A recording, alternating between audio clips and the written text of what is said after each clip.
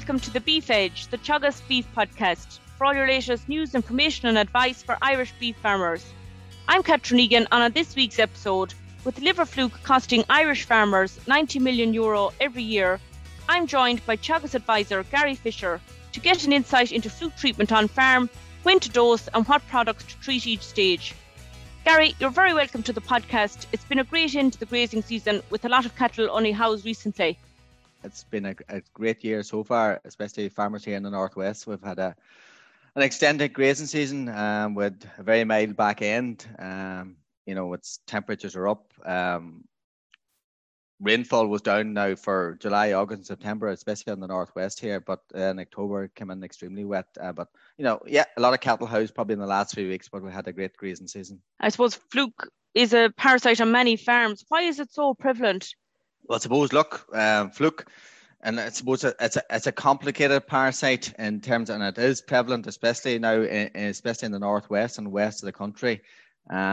Most years, and even this year, recently, the department published a liver fluke forecast, which was published there on the 21st of November, or 25th of November, I should say. And, farmers should actually look it up. But basically, farmers, especially in the northwest of the country, it is very prevalent, and there's two things that liver fluke need in terms of it needs moisture and it needs high temperatures, or temperatures above 10 degrees, and it needs what's known as an intermediate host known as a mud snail to complete the life cycle. But we can get into that in more detail later on. But look, liver fluke is prevalent up in this part of the world. And I know we'll be maybe talking later on about the BPS scheme and animal health reports, etc., that you get from your meat factories and that. But it is a parasite that is prevalent, even though that some of the reports that farmers are getting back saying it isn't an issue, but it is an issue on a lot of farms. Gary, you mentioned there the farmers were sampling for BPS and they would have had to have the results back to the lab by the 1st of October. If farmers got a negative liver fluke result, what would you advise? Look, unfortunately, this year the fecal results back for the BPS had to be in by the 1st of October. Now, look, farmers need to think of the life cycle of the liver fluke itself. And, so basically when the fecal samples go away, basically what they're looking for in the laboratories is the liver fluke eggs. And it's only the adult fluke that can lay these eggs. And for the adult fluke, basically it starts out as early immature and then immature and mature. That takes 10 to 12 weeks within the animal. So that's either a sheep or an animal. So the animal has to, the eggs are basically laid by adult fluke. And then they go out and hatch out in the grass. But so basically, going back to your question there, so it takes 10 to 12 weeks for the immature fluke to develop into adult. So this year, farmers had to return their fecal samples to the laboratories by the 1st of October. So in a lot of cases, liver fluke wouldn't be old enough in the animal to actually lay eggs. So even though farmers are getting back negative results, and I spoke to James Drain and Inishowen Co-op this morning, they sent samples away for over 200 farmers in the Inishowen area, and none of the results that came back showed liver fluke as a problem. Now, and that's because the fecal samples were sent back too early. If those farmers were to send fecal samples away maybe in early December, they might find that the results that they get back is a lot different. So it's down to timing when the fecal results or fecal samples are taken. You just can't look at the fecal results on their own. There's other indicators there, and the department do each year they do the Aldershot Summer Index, and it basically shows the incidence of liver fluke in a particular area, and basically figures of less than 300 would show that little or no disease is present. Figures between 300 and 400 would show occasional losses, and then any figures then above 400, the disease is prevalent. And if you look at the northwest, if you get into that publication by the department there, the whole northwest, Sligo, Leitrim, Donegal, Clare, Galway, Mayo, they're all very high, and it's down to basically rainfall and temperature. You mentioned it there, Gary, if it's going to take 10 to 12 weeks until these adult liver fluke show up in fecal samples, this year is going to be slightly different, especially with some cows only housed in the last 6 or 8 weeks before calving. So what do you advise for these farmers? Yeah, look, very good question. And suppose this is the thing that comes up, and a lot of farmers are confused. And look, this is where I sort of said before, look, the liver fluke it is a complicated life cycle. There's 3 stages in the life cycle. There's early immature, immature, and adult. So the first thing you need to remember is if you want to take out all stages of the liver fluke, you have to take out all stages of early immature, immature, and adult fluke. So, and there's certain products there, okay, and there's 7 currently. There's 7 active ingredients to control liver fluke on farms, but not all of the active ingredients out there control all the different stages of liver fluke. Some products will take out all 3 stages. Some products take out 2 stages, and other products only take out the adult fluke. So what I always say to farmers is, look, there's a plethora of different products out there on the market that control parasites, and it's the same with liver fluke. But it's using the correct product at the correct time at the correct rate. Okay, but look, in an area like Donegal, and especially along the western seaboard, I'd be saying to farmers, you should be trying to take out liver fluke. Maybe early immature, but you should be definitely trying to take out fluke at the immature and adult fluke. And you need to, there's no point in using a dose that's only effective against adult fluke and using it, a week after housing. So if you're going to use a product that controls, say, all stages of fluke, cattle have to be indoors for a minimum of 2 weeks. If you want to use a product that's effective against early immature and mature fluke only, cattle need to be housed at least 6 to 8 weeks, depending on the product. And then if you only want to control adult fluke, your cattle have to be housed a minimum of 10 to 12 weeks before those products are effective. And a way of finding out, now, I suppose farmers that are selling weanlings won't know this, but farmers, if you're slaughtering animals in a meat factory, or say cows, steers, or heifers, you get reports back from Animal Health Ireland, beef check reports that'll show you if you have if there's liver fluke present on the animal that's been slaughtered. So it's a very effective way of finding out, if the product you're using is doing what it's supposed to be doing. But it could be down to the farmer using the product at the incorrect time as well. Yeah, Gary, I suppose from the beef health check reports, we still see a high percentage of livers in the meat processing factories from house cattle showing live adult liver fluke in them. Yeah, listen, I've seen that in Donegal as well, and farmers using very good products, and and that's, again, it's just down to an education, and the farmers maybe don't fully understand, and especially someone buying in cattle,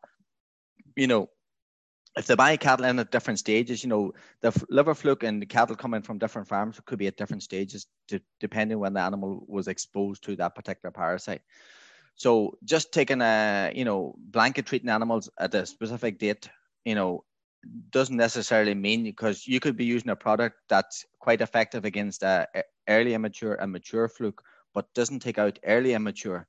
So basically, you use your product, but the early immatures then over time will mature into adult fluke. And when they come to slaughter, you're slaughtering animals that have live fluke in them. So basically, look, it's a matter of, as I sort of said before, and farmers sometimes get tired of me telling them, but it's using the product at the correct time and at the correct rate to take. And you shouldn't have, when you're slaughtering cattle, you should not be finding live fluke in animals. But I know I read somewhere that up to 13% of animals, and especially in this part of the world, are still being found with live fluke in them. Gary, in recent years, there's been a significant increase in the prevalence of rumen fluke. It's an area that has gathered a lot of traction, I would say, Catherine, but I think it's been overemphasized. Farmers seem to be more talking about rumen fluke now than they are liver fluke. And look, liver fluke is still the parasite that's going to do the most damage. Rumen fluke, clear signs of rumen fluke will be animal not thriving, ill thrift, scouring very badly. But in general cases, if animals are performing well and doing okay, generally it's not a big problem. Animals on poorly on a poor diet, etc. if they have high burdens of rumen fluke, it definitely will affect them. But look, I've seen it up here. There would be farmers using products to control rumen fluke, but I'd be putting liver fluke ahead of when you speak to the vets on that as well. And funny enough, a lot of the beef fecal samples coming back were showing positive for rumen fluke and negative for liver fluke. So it was giving farmers maybe that they had a problem with rumen fluke and not liver fluke, but in generally it'll be the other way around. Like, you're going to find, when you test for rumen fluke anyway, you're going to find it. You're always going to find it in most animals anyway in the rumen, but it's not a disease that's causing a lot of problems on farms that I find anyway. Yeah, well, I suppose with 7 active ingredients that you've mentioned to treat liver fluke, what actions should farmers be taking now? Look, Catherine, the first thing I would look at, you need to look at the farm itself, okay? If it's a dry, free draining farm, no rushes, it's, the incidence of liver fluke in that farm will be a lot lower than a farm. Like, I was on a farm at the end of last week, and, very wet, a lot of rushes. And then when I looked at the cattle inside in the shade, you looked at the land outside, you looked at the cattle inside, you looked at the conditioner, and you say, well, now these are cattle that are definitely in need of a liver fluke dose. While you go out onto another farm, a lot of free draining land, drier, the incidence on liver fluke on a farm like that will be lower. But still, you need to look at the farm history. Has a farmer killed cattle in the last number of years? What's the prevalence of liver fluke on those reports? And again, farmers are not aware of those reports. No, they're like a traffic light system. If they're scored 1, 2s, and 3s for liver fluke, so basically a 1 is scored green. Score 2 is basically where the liver is damaged, but there's no live fluke. So basically, a farmer could have bought in stock, or basically he's used a product to kill the fluke, but the damage is done to the liver. Okay, but there's no liver fluke there. And then the red on the beef health check report is basically a 3, and that's basically animals will be red in color.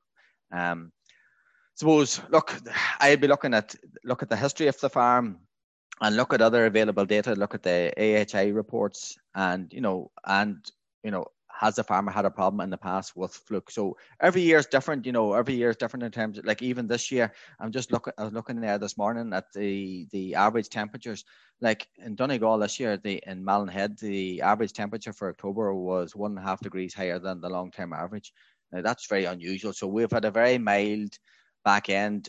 July, August, September was half the rainfall compared to normal, but then October was twice the normal rainfall. So every year is different. So you have to, just because something, you had a problem in the previous year with a particular problem doesn't, so take all factors into account. So use the farm history, look at the stock, look at the land type, look at the health reports that come back, and come up with a plan to treat the fluke on your farm. And as I sort of said earlier, look, there is 7 active ingredients out there. They're all effective, but they need to be used at the correct time. And look, for most farmers, I'd be sort of saying, and especially in Donegal and the northwest and the west of the country, I'd be trying to take fluke out before. I wouldn't be waiting 10, 12 weeks before I'd be treating for fluke. I'd be trying to take fluke out 6 to 8 weeks after housing. If farmers want to get further information on fluke, where can they find it? There's a lot of very good information for farmers and very farmer-friendly information on the Animal Health Ireland website. So that's www.animalhealthireland.ie. And if they go into that there and click on cattle information, and then basically they'll see in the middle of the screen, sort of click on beef health check, scroll down there, and you'll see there that Dr. Natasha Menu has a very good short video there on the beef health check and where to find it on the ICBF website. There's a lot of other videos there as well in relation to other parasites on farms. I think there's nearly up to 50 videos there on the animal health website. So, very farmer friendly videos. Most of them done by vets and practitioners out there. So very farmer friendly information. And again, I sort of said there, the liver fluke forecast there is on the department website there as well. So there's plenty of information there, Catherine, and where to get good information about controlling liver fluke. That's great, Gary. I'll include the links in the podcast text. Thanks very much. Thank you. That's all for this week's episode, and my thanks to Gary for joining me on the show.